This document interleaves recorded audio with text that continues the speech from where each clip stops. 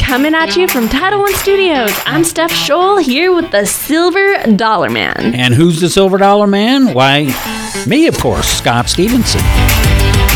All you real estate agents out there, the Utah housing market can feel like a rat race at times. You guys are constantly having to adapt and change. And here at Nominations, how do you separate yourself from the pack? This is a weekly dose to help you with that. We're going to ask you, Jeff, who would you want to nominate? Somebody who someone you believe could really be beneficial for the real estate community to be acquainted with. I think becoming really familiar with the benefits and the advantages of real estate and the tax advantages, and somebody who really understands that, who I've known for a few years, who's been helpful, and I see how he works with his clients, is a CPA, has a small practice, but he's growing, and he's, as I've seen him in practice, and he does a very, very good job in helping people, again, mitigate their tax liabilities and use the tax law to their benefit. And real estate, again, there's so many tax plays that are in the tax code and the tax law. One of a gentleman that I would get acquainted with, because he can help, his name is David Bushman of Bushman Accounting, and he is somebody that I would highly advocate.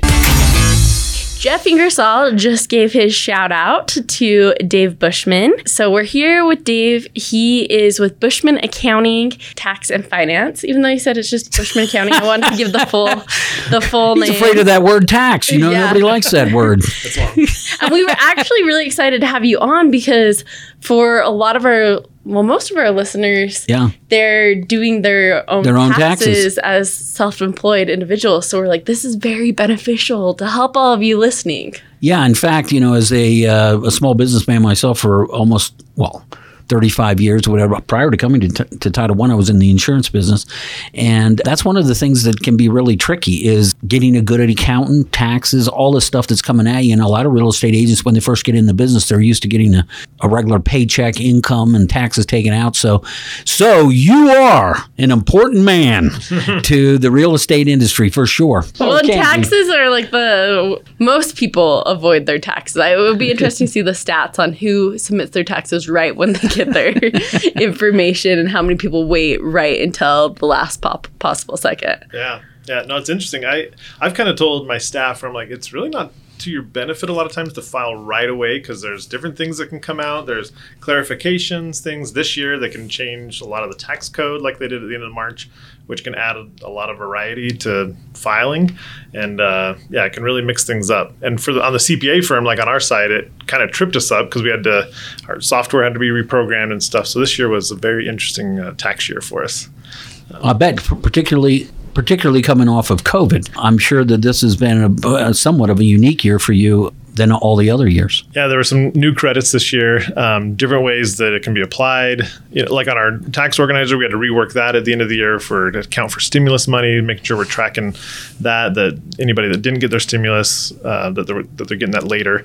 And yeah, there was a lot to it, that little things here and there, and a lot of it was new. And so trying to figure out how that coordinates in and fitting that all together. I want to ask you, and you don't need to sugarcoat this, but what do you feel like for self-employed individuals, what would you want them to hear? And you won't offend them because they're probably going to be grateful that you're telling them this. Yeah. So I would say two parts. One is, new business owners and things. A lot of times it's a good idea. I don't tell everyone this, but I tell them your idea may work. It's you that may not. Because I say you got to be prepared for it. You got to have a client base ready to go or savings on the side or things. From what I've seen, people that don't succeed doing self-employed stuff is because they ran out of money. Usually is the case. The idea wasn't the problem. It was them not being able to fulfill that role. I mean, before I started Bushman Accounting, I had a year's worth of expenses saved up.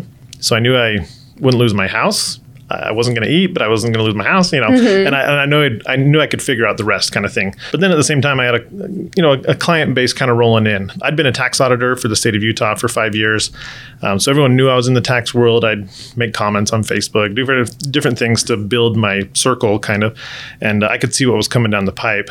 And so I was working at another firm at the time, kind of maneuvering my way to see if I could become partner, things like that, because I could see what was coming down the pipe. It was apparent to me it wasn't going to happen. So I said, thanks, see you later. I'm going to start my own. And so ever since then, it's been great. We've almost doubled every year. I realize eventually it's impossible to double all the time. Sure. But yeah, there's always growing pains with that and things. Yeah, a lot of benefit to the self-employed, but also making sure that you're ready personally as well, that your family's ready, that your finances are ready for things like that. And then on the second part, I'd say, because I meet with a lot of self-employed people that are new to working with a CPA, I'd say that was part of the one part of their problem was not knowing what they're getting into and how things can affect their taxes. TurboTax, or the online, the TaxAct, TaxSlayer, things like that, they're good software. I tell people, no offense, it's the user. You don't know what's supposed to be going in. You don't know what it's supposed to look like coming out. And so you can miss things along the way. I mean, even with my software, we spend tens of thousands of dollars on our software. And even then, when we data enter stuff, it's not looking the way we want it to and have to figure things out and maneuver it. And with someone who doesn't do that all the time, it's going to be very difficult. And there's a lot to it where, how the self-employment tax can take effect, what should be showing here, what is deductible, what's not deductible. There's just so much to it that I typically will tell a self-employed person, I'm like, if that's not your cup of tea, you probably ought to not to. Eventually just know your limits and know your skill set and let a professional do their thing, and you hire the professionals to do their thing.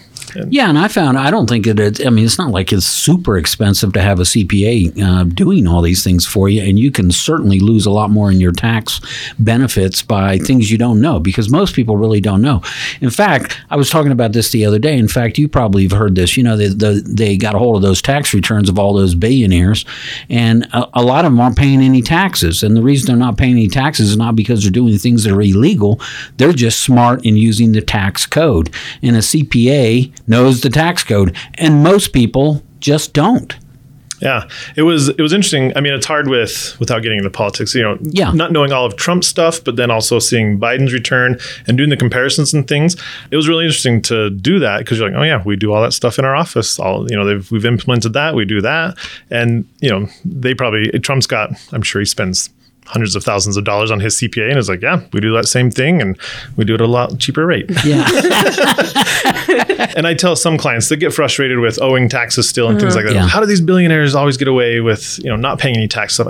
And I always tell them, there's no silver bullet. There's nothing that's going to make it go right through and you're never going to owe any tax. It's the accumulation of this and that and depreciations and building up that where, yeah, they had that investment for 20 years and now it's finally come and, they've offset it and things like that, where there's business ownership in there, and it's a building of your empire kind of thing that eventually gets you to that point. And which I get the thought process behind, where it's difficult to conceptualize why someone would pay zero, but it's those investments that they probably made 10 to 20 years ago that are finally coming through, and it's just that long-term game. So I like a lot of things that have been discussed. I like your honesty, how it's usually the user error and stuff. But you talked about deductions. And this is a true story. My friend told me about this date she went on.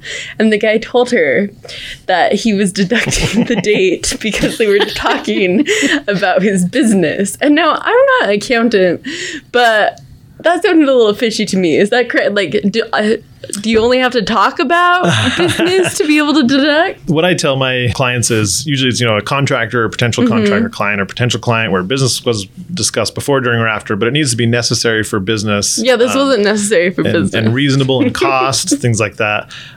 So, I mean, he can include it, but if he gets audited, had to raise his arm to the square, what's the right answer there? Love it. So what deductions do people not know about? A lot of it is, so one thing, and I kind of take it back to structuring a little bit, is if you're just starting out, say you just got your real estate license, you're just dabbling into it, you're kind of making money on the side, that's probably appropriate to be in an LLC, because you're You're a separate entity. And then a part of that is I tell them to go get a separate bank account, which really is part of the requirements of keeping things separate. So you're not piercing the corporate veil, stuff like that. In that is making sure that any income and expenses that are associated with that business go through that. Sometimes we'll answer that question for people is, well, does it help you make that money? Then yes, it's probably deductible in a sense. I mean, there might be more to it. And run it through that account, because then when we go do the books on that account, it's all going to be in there. There's a lot of questions on, most of the time is like auto expenses. You've got your actual expenses or your mileage, especially with real estate agents where they're driving a lot. And the two concepts are, if you buy a $50,000 car, you depreciate it, then you take the actual expenses for gas, tires, oil changes, things like that. The other option is you track your mileage. And so the usual response is, so I don't have to track my mileage on the actual? I'm like, no, because we take a percentage. So if you drove 20,000 miles total, 15,000 of that was business, then we're going to take 15/20ths of all your expenses and deduct it that way. The other thing is meals, and there's some recent updates from the IRS, I guess from Congress, on meals where if it comes from a restaurant and it's reasonable and a necessary business expense, where they're 100% deductible, where before it was just 50% deductible. 100%. Yeah. Most of the time meals are just 50% deductible under the 2018 tax laws. And then just recently they changed that for 2021, where expenses directly from a restaurant would be 100% deductible. See, that guy is just racking up he's trying to date and do business at the same time. Yeah, and made sure it was from a restaurant. No Costco in there. Yeah. That's funny. Those are some of the difficult things for this year with the tax season was they changed that later. And so you can't, the first couple of months, we didn't even know that was going to be in the tax code, and so we couldn't tax plan for that, and so it's good to have a CPA where they're kind of watching that of things that are changing and knowing what could be deductible, because there's entertainment issues that may not be deductible unless you structure it correctly. Then you could deduct some of that entertainment. I know this is some of this stuff is elementary, but some of the elementary stuff is, of course, what people don't know. So you mentioned the term LLC. Explain that. And explain what that has to do with small business. Yeah, and I'll try and stay in bounds a little bit with not step on the attorney's toes here. But essentially with an LLC, those are governed by the state. They're not recognized by the IRS. The IRS only recognizes partnerships and corporations. And what does LLC stand for? Limited liability company. Okay. So essentially, just like it says, you're a way to limit your liability so that if you have assets inside of this company, they can't sue for assets for outside of that, yeah, or for your personal assets, things like that, as long as you're not negligent and stuff like that. And so essentially when you set up this business, you set it up as an LLC, and typically with clients that are just starting out where, who knows which route it's going to go if they're going to have sufficient income, I'll have them start with an LLC and then make the S election later. And that's part of the S Corp election. So recognizing it with the IRS. And typically that threshold is usually once they're making about $35,000 to $40,000 of net income. Some people have it do it prior to that, but the issue there is once you make the S election and be an S Corp to the IRS, now you have to file a separate tax return. So your CPA bill automatically goes up, and now you have to run payroll as well. So administratively, at least at our pricing and things like that, an S Corp usually costs you about $1,200-ish. And so I wait till there's enough savings in the taxes to justify that. Yeah. And that's around that realm. Yeah. Starting out as an LLC and then always make if you make enough or too much money, you can always make the S election later. Do you feel like with a lot of people that you're just basically holding their hands through the process? Because even as you talk, my mind just got jumbled during that last little bit. So do a lot of people just come to you and they're like, okay, I'll listen to you? Yeah, to some extent. And it depends on what phase it is as well. Yeah. Some people really struggle with just information gathering, getting the documents that you get in the mail, things like that. I just say, get a folder, put it in there, and then send it to my office or bring it by when it's tax time. The other one is bookkeeping. The first year I started my business, I tried to just primarily focus on taxes. Well, I found that I couldn't even do the business taxes because the books were so terrible. Yeah. We really needed to start a bookkeeping side of our business to get people up to speed to where we could actually do the taxes. And I tell business owners this a lot of times is don't tell the bookkeeper, but that's really where a lot of the magic happens is because as you're looking through those transactions, making decisions, categorizing stuff, that's kind of when you're doing some of your tax planning is going through that process. And there's always, that end goal in mind, and the bookkeeper is helping you with that. And the bookkeeper is doing basically keeping track of revenue versus expenses. And then Is that expenses, and then essentially it? categorizing it correctly. Yeah, I see. The other thing that we've seen, and it's kind of an issue in my industry that I've seen is, for example, so I mean, we have hundreds of clients. I've never had a new client where their books have matched their tax return, ever. So as a former tax auditor, I say, okay, and this is a little bit part of my sales pitch. It's a little bit of fear tactic. Yeah. Okay, put me back in the tax auditor's shoes again. Let's look at your books. Let's look at your tax return, and let's see if they match. 100% they always should, because if you're going to get audited, Right. then you're going to back up what you told the IRS, you better be able to back up. Never have they ever matched before. Really? In my case, that might not be the case. There's, Well, that isn't surprising because the tax code is extremely complicated. And I think most people, I don't want to say they're dishonest, they're just clueless a lot of times as to what's going on. And so they think like, taking some girl out to dinner, they're stretching it on those. But there are other ways that they don't even know they can write off something. Yeah, and it's twofold on that. Is one, the bookkeeper's not doing their job, possibly, not reconciling with the bank account. If they have $100 transaction going through, are they making sure that the QuickBooks or whatever it is has $100 as well? The other thing is the CPA making sure that the bookkeeper's doing their job as well. Yeah, and that we've got all the appropriate transactions, that they've actually reviewed the books and things. Because there's some clients that we do the books for that we may not do the tax return, and they'll always say, "Okay, taxes are done." I'm like, no, they're not, because we haven't even just the books. done the books. You haven't even sent us your statements yet. That's so how often would you recommend that someone meet with their CPA? Monthly? Every 6 months? So what I typically do, it depends on the size of client. So what I tell people is, we're always slammed January through April, really partly into May as well, because we're still wrapping up stuff. So I tell people June and July are our slow times, and then November and December are the slow times. So if you want quality time, do it in those time frames. Because all the other times, especially if you're coming to us in September and October, at that point you're just paying for numbers on a return. I mean, because we've just got to whip it out as fast as possible at that point. Sometimes in March and April, but if you're you got a big job where it's, hey, when we look at your books and you've never done your reconciliations in 5 years, we're like, yeah, this is going to be a 40-hour job. Like, there's no way we can do that in the middle of March. Right. And so that's where those clients, you really say, hey, we're probably going to have to extend you. Let's do some estimates. Let's really figure this out in June, into May, June-ish, and put this together. So what's the percentage of, I mean, I know it's low, but what is the percentage of tax audits coming from the IRS? Or do we know? I'm sure there is a study out there. I don't know what it is. I know they say if you make under $1 million, you have a 0.06% chance of being audited. If you make over $1 million, you have a 6% chance of being audited. Oh. That's statistical. I'm staying under $1 million, Steph. Yeah, I'm just cutting it off. Whatever. Scott, the other day, I was happy because someone told us that you make what the 5 people closest to you make. So I'm hoping that Scott makes in the billions so that, well, I'm stopping at 999,000 this year. Come September, I'm going on vacation.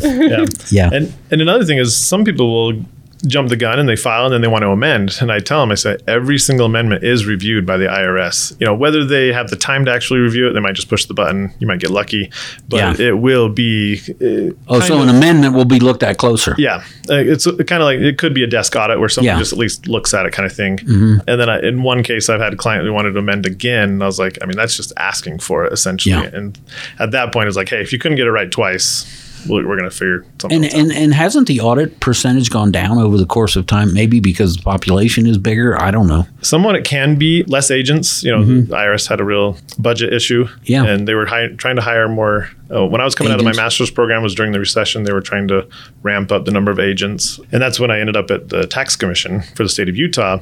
Partly because we're one of the only divisions that makes money for the state, in a sense. The listeners may disagree that we make money. But yeah, where we were profitable, where we, I know the year that we were there was one year where they announced it and of our budget, we had surpassed that by $200 million for the state. So we contributed $200 million to the state's budget rather than taking away from it. Yeah, that's always nice. Yeah. Yeah, on auditing and stuff like that. And so I'm like, if you want to make more, I shouldn't say make more money. If you want to collect more money, hire more auditors. They'll find it. So what are some of the biggest couple of things that seem to trip people up in their taxes when they're going to an accountant? I mean, what seems to be something that glares out at the federal government that, hey, this is not right? Which doesn't mean that they're being dishonest. It just means they don't know what they're doing. A lot of the times, so with our clients, and I saw this as an auditor and then also working on the preparation side, was just missing forms. Especially now with Obamacare and having the 1095A for healthcare. If you got a premium tax credit, you have to file a tax return regardless, and you have to have that form on there. Otherwise, your return will reject. For example, people that do summer sales, they receive 1099s and maybe they switch companies partway through, so they might be receiving multiple 1099s. If they're not tracking that and making sure they open their mail, they've probably moved a couple times, they're going to college, different apartments. Oh, yeah. So there's these 1099s that are out there that the IRS got a copy of, but they may or may not have a copy of, and the IRS just sends them essentially a letter audit that says, hey, you missed this, send us the money. Yeah. And a lot of those, we'll review, see if it's accurate. And if it is, then we probably owe the money. If not, then we look at it and see how it's going to affect our return, and maybe we make some adjustments before we respond. I'm so afraid of authority figures, so I'm thinking back to my taxes and being like, okay, I hope I didn't miss anything. I think I got all the forms. But I have a question for you. Will the IRS ever call an individual and say that they're going to jail because they didn't pay their taxes? No. If you're being... I know why you're asking that question. This is someone that Will Scott and I know. Asking for a friend. Was at the bank and almost wired the money to his account. It was a scam, of course. Yeah. No, if you are being audited by the IRS, and really, the IRS mostly tries to go after you civilly, not criminally. If it reaches that point, then you'll know that the IRS is looking into you. It's probably been a year, 2 or 3 that they've been sending you letters, trying to get a hold of you, going through that whole process. No. Ironically, I have received a handwritten note from the IRS before, and I was like, BS, this is not real. And we called the IRS themselves, verified his badge number, everything. It was a legitimate IRS auditor, and he had handwritten a note to me. Oh, really? Whatever. So that is a possibility. I thought that was kind of bizarre. And and there are possibilities. I have had auditors contact me, but usually we knew it was coming, or there was a letter beforehand. Well, and you're working with people all the time. Like, that's your profession. Like, as an individual, it's probably not going to happen that they're calling them. I would think not. Yeah. Otherwise, you would know it's coming. Yeah. Like, they've sent you various letters and things like that. And usually at that point, you probably already have a lien on your account, your social security number's been leaned, things like that. Yeah. You're probably down that road already. And the example I give is and I can't remember his name right now, the first winner of Survivor, because he eventually went to jail for tax evasion. Oh, yeah, I remember that guy. He made like $1 million or something like that. Yeah, made $1 million off Survivor. It took him years before they finally incarcerated him. And, and so they will... He didn't pay taxes off Survivor? No. And that's why he went to jail. That's a very public thing to not pay. Yeah, that one was... Yeah. They call those tax protesters, and there's some people that just refuse to pay taxes. And it happens. A lot of our listeners, they're showing their clients these homes, but they're also investing in several properties themselves. So what do you recommend for people with houses, with taxes? Yeah, and particularly real estate agents as well. And like multiple properties. With having your real estate license actually opens up some doors, because having rental properties, since you're in the real estate business, now that's part of your business is owning rentals and things like that. So, because generally on paper, a rental property with depreciation, mortgage interest, all these expenses that you have usually creates a tax loss, because the government's giving you 27 and a half years to recoup your depreciation, the cost of the house. And so you make cash flow positive, but on your tax return, it actually is negative because of those. And being a real estate agent, it allows that to flow through as ordinary loss rather than a passive loss. As long as you make under $150,000, then that passive loss can still flow through, and it probably doesn't, it just offsets. It doesn't affect you that much. It just comes right through. But if you make over $150,000, that passive loss could get locked up, where it'll stay there until you have passive income to offset it, or you sell the property. Some higher net worth individuals, we do talk with them about that of, hey, if you're going to buy a lot of real estate, maybe one of you becomes a real estate agent, and you still have to do there's a hourly requirement, so you have to at least work 750 hours as a real estate agent. So, I mean, a year. Yeah, a year. you can't just have the license and do it. So you have to be active in it. But that might be part of the tax strategy to. And then I've also heard people with a bunch of properties that they put it in a LLC. And again, we're dabbling in the legal realm. Oh, that's more legal. Sorry. But that's okay. Yeah. In theory, you talk with an attorney. But I usually tell people, try and have each rental property in an LLC. And the way to think of it is that limited liability. What if someone trips, breaks their leg because you were fixing the sprinklers, you knew it was there, it's been there for a month. That could open up some liability where at least now, hopefully you're trying to lock it into where they can only sue for that property, that bank account, things like that, that you don't have 4 rental properties inside that LLC and now they can sue for all 4. For all 4 of them. Even though the accident happened on one of the one other piece. ones. Yeah. And property. Yeah, and usually, structurally, I usually draw it out for my clients where you've got like a management company, and then that management company may own or may just manage, the various different LLCs that you have, which own all these properties and things like that. So it kind of creates that flow chart of how your organization is structured, and if it's commissions that come across, or if it's just a management fee that you get paid, or if you just leave it there and you take the loss at the LLC level. I mean, I know that there are probably a lot of things that real estate agents can do to improve their situation on their taxes, but is there anything that you see specifically for a real estate agent that is very important that could be overlooked, particularly young agents that are just getting into the business? Is there anything that sticks out? A lot of it is just keeping track of your expenses, continuing education, your licensing, those expenses that you're making towards earning that money. Keep track of that so you can write it off. And that would be on your Schedule C. Even if you have like a sole proprietor LLC, that LLC, if you're the only person in there, it's not recognized by the federal government. So you're still just filing a Schedule C. It's more of a legal structure, not a tax structure in a sense. And so just keeping track of those expenses so it can end up on your return and offset that income. And some way to prove that, which usually means you're doing that through something through the bank. Cash is not a particularly great way to pay expenses. Yeah, definitely not. So I tell my clients, usually I'm the first line of defense where I talk with them, see what they're actually looking for if we were to get an IRS letter. Try and use the schedules we did have when we prepared it, see if that would please the auditor. Then we go to QuickBooks, then we might go to the bank statements, and then if we still can't get it resolved, then we might go to the receipts.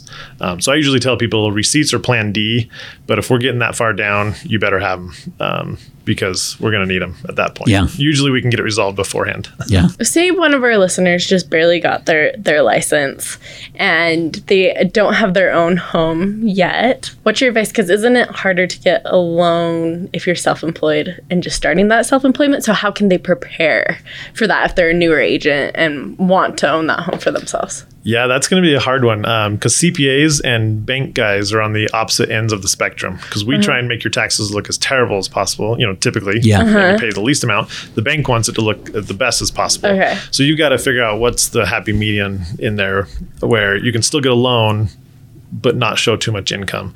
And like I was talking before, that Schedule C or the self-employment income can really hurt you because you're going to pay your normal, 10, 12, or 22% or higher of income tax.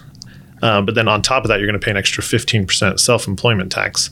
So some people just say, I'll just leave it on, not write off all my miles or something to increase their income. Well, they got to remember that you're probably going to get taxed, 30 to 35% on that income. So if you take off $10,000 of expenses, your tax bill just went up by $3,500 potentially. And so it's you got to find that happy median because our goal is usually to try and make sure you pay the least amount of taxes.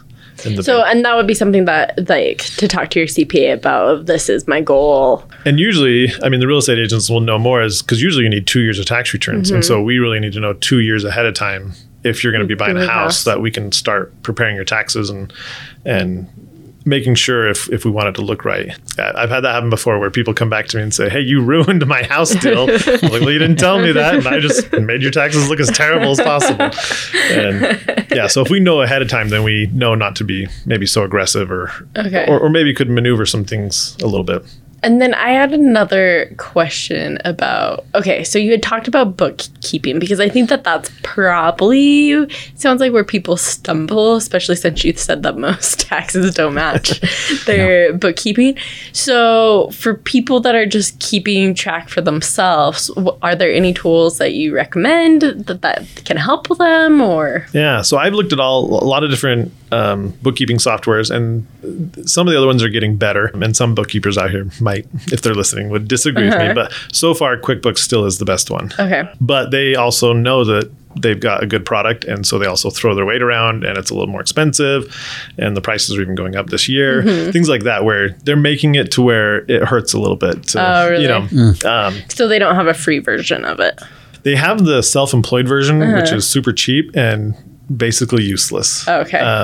If you want a large CPA bill, go with the self-employed version, because it's very limiting. You can't create new categories, things like that. Like, you have to fit inside their box, and I would say 99% of businesses don't. And so it's much better to go with the simple start or the essentials, or if you really need to, if you're a large enough business, with some of the other bigger ones.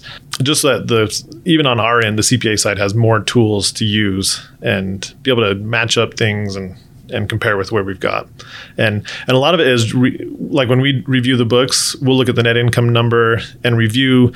I mean, it's not that we review every transaction, but we kind of make sure that Arby's isn't in sales and Best Buy is not in utilities. Like, that things kind of make sense, because we're not going to know everything that's going on in your books, but that generally they make sense. And then that way, when we're going through that process, when we come down to the bottom line, those are the numbers that go on your tax return. Really, going through that process is the tax preparation process. And at that point, your tax return is a piece of cake. And so sometimes with invoices and stuff, like, why is there so much bookkeeping time? I was like, because that's where we did a lot of our tracking and things. And at that point, you're just putting numbers on a return because we've already done all the thinking and stuff like that. And sometimes it can be beneficial, again, if the bookkeepers are listening. So sometimes the bookkeepers can be cheaper, but then we still spend 3-4 hours fixing some of that stuff and verifying, and because they haven't done recs, or not every account has been reconciled and had that comparison done. And at our firm, unless the client's specified, we expect it to be done before it hits our table, and so we have to go back sometimes. So I tell them, you might find a cheaper bookkeeper, which is fine, and then just plan on adding a couple $100 for us to review it and fix it. Do you recommend, because I'm someone that I like to get rid of receipts, do you recommend scanning them in, or does it matter if people just keep them? What does? Yeah, and I'm a little bit old school where I've never really scanned my receipts. So I just have envelopes that I just have, January of 2020, and all the January receipts went in there. I assume, again, it's plan D. Sure. If we're going to the statements and things, I was like, oh, that was in January. At least I know where that envelope is. We're going through an audit right now with a client where it's getting down to receipts, and he doesn't have them. And we talked about faded receipts, and it was interesting because I've always been a receipt saver, and so I have my receipts back until like 2010, just because they're in a file cabinet, and I never bothered to throw them away. Yeah. And the auditor said, "Go check. I'll bet they will not be faded. The only time they fade is because of heat. So you left them in your pocket too long, or you left them in the car." And I was like, "Oh, interesting." So I went and looked. Yep, all my receipts are there, and they all have the ink on them. And I was like, "Interesting," because I just assumed they were all faded. Yeah. So how far back can the IRS go back for a tax return to go after tax returns? Is it 10 years? I heard that, or is that not right? I just have that far overseas. He's just an overachiever. Well, he's a CPA. Well, he's got stuff from when he was in diapers. And the honest truth is, I remember I opened my first bank account in '93, and I still had the statements from then, and I threw those away last year. Way to make progress. They probably stuck to your hand, and you're like, I got to get rid of these. That's why it only went to 2010 when I went and looked. Yeah, how long can the IRS go back to audit or approach you about income that had been made? Is it for a return, or if somebody didn't file a return, can they go back endless? So it's 3 years plus really the current year. It kind of depends on what time of the year you are. Yeah. So that's what I tell my clients. Basically, they can go back 3 years plus the current year, kind of. If they think it's going to be more than a 25% adjustment, then they can go back 7 years plus the current, again, depending on what time of the year you're in. If they think it's fraud, they can go back forever. Oh, And those are the statute of limitations. If you've never filed, then that statute never starts running. Oh. And so if you are worried about something, it's better to file and at least start that statute than not file. Right. Yeah. And so the other question I have is kind of like, I don't know how even to say this. It's hard when you're a consumer to know who's a good dentist until you use them, who's a good attorney until you use them, who's a good doctor. For all you know, the doctor does something wrong, you don't even know for years. Who's a good insurance salesman? Yeah, who's a good insurance guy? Yeah. And same way with CPAs. I'm not quite sure what the test that you should be looking for. So is there something out there that a real estate agent can look at and say, hey, this is at least some indications of a good firm? Yeah. Mine goes back to my little sales pitch there, is when I say, pull up your books and pull up your tax return.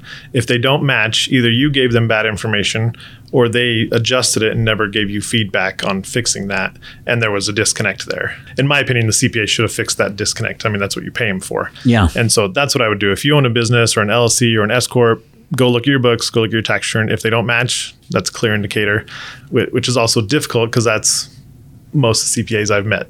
You know, and so I've tried to push. When I talk with other CPAs, I talk to them about that and say, hey, do our industry a favor and make sure you're doing that. And then even with, since we're talking real estate as well, tracking basis, knowing how much you've paid for something, basis on an entity.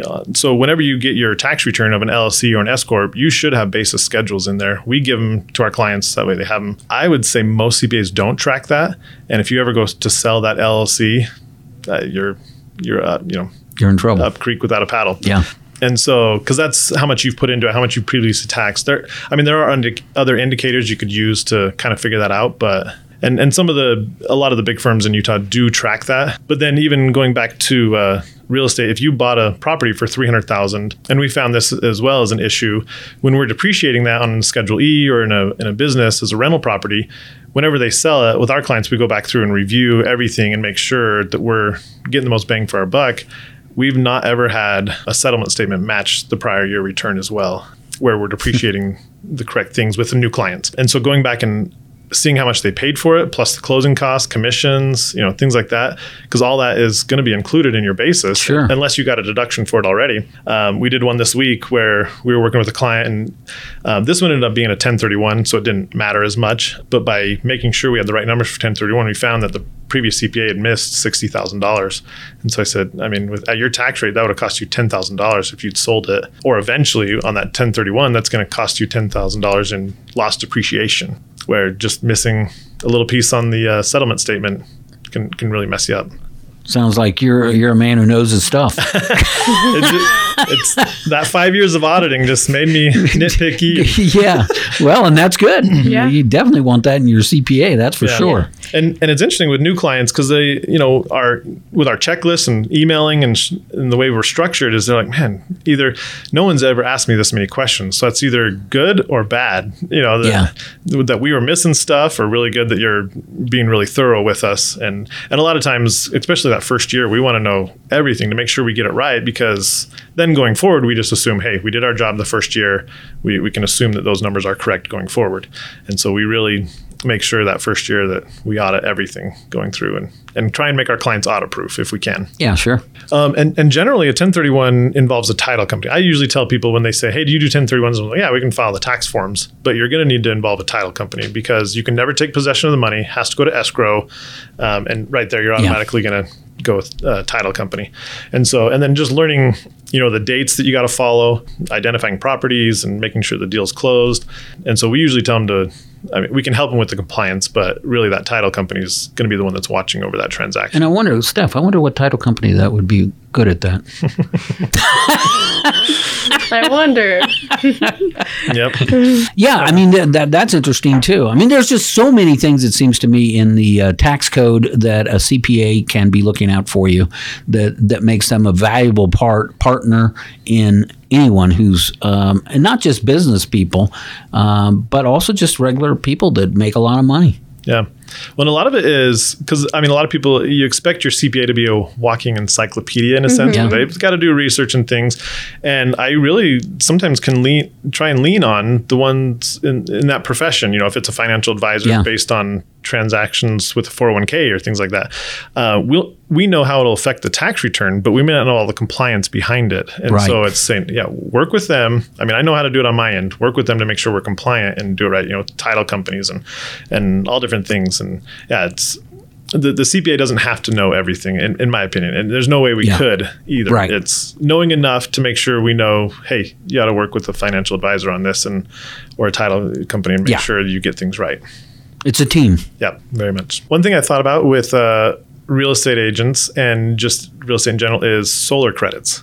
Because people having a lot of the salesmen go around and things like that. Right. Well, tell us about the solar credits. So if you put solar on your house, it has to be installed, and you can get a deduction based on a percentage of the total invoice that you received, a federal credit, and then there's some state credits as well. But they will offset only taxes. They're non-refundable. And so the example that we saw 2 weeks ago was really unfortunate. We were helping a gentleman with his taxes because he thought he'd have a real complicated tax situation. Come to find out, he was living off Social Security. They installed solar. Well, he had no tax liability. And so this guy said, you're going to get $10,000 solar credit. Well, not if you don't owe any taxes. You're not going to get anything. So that just is wasted. Yeah, it was wasted. And I get it. The solar guys aren't going to know everyone's tax situation. You're not going to show your tax return to a solar guy. But having people aware of that hey, if you do that, you need to have tax liability and to make sure that you have something to offset.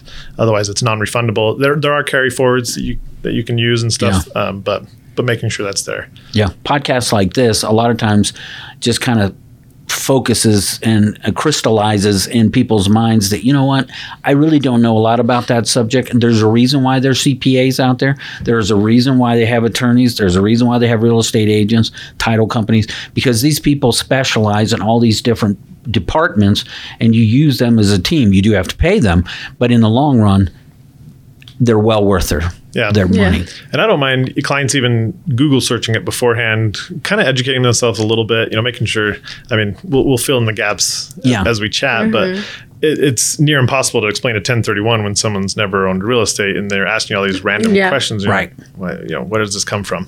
And so I like it when they've done a little bit of research, tried to at least educate themselves, and then we can fill in some of those gaps. And it makes the conversation a little more productive that way. Yeah. If you're a business person out there, CPA is an integral part of the team that you should have.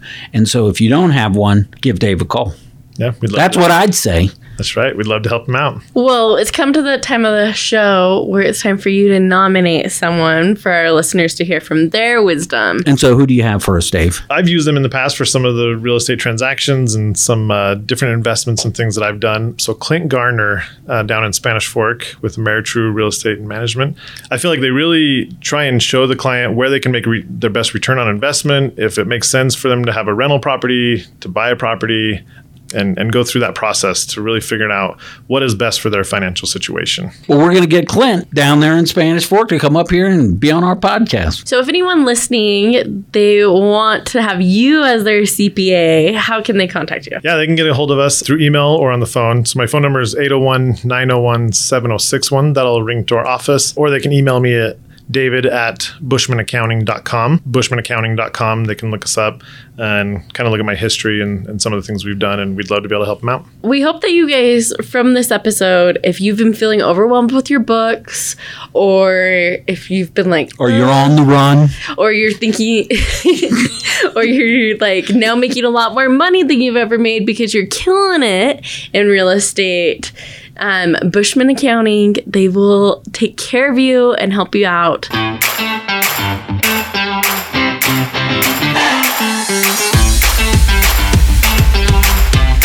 Tune into episodes from other nominees. Head on over to nominationspodcast.com.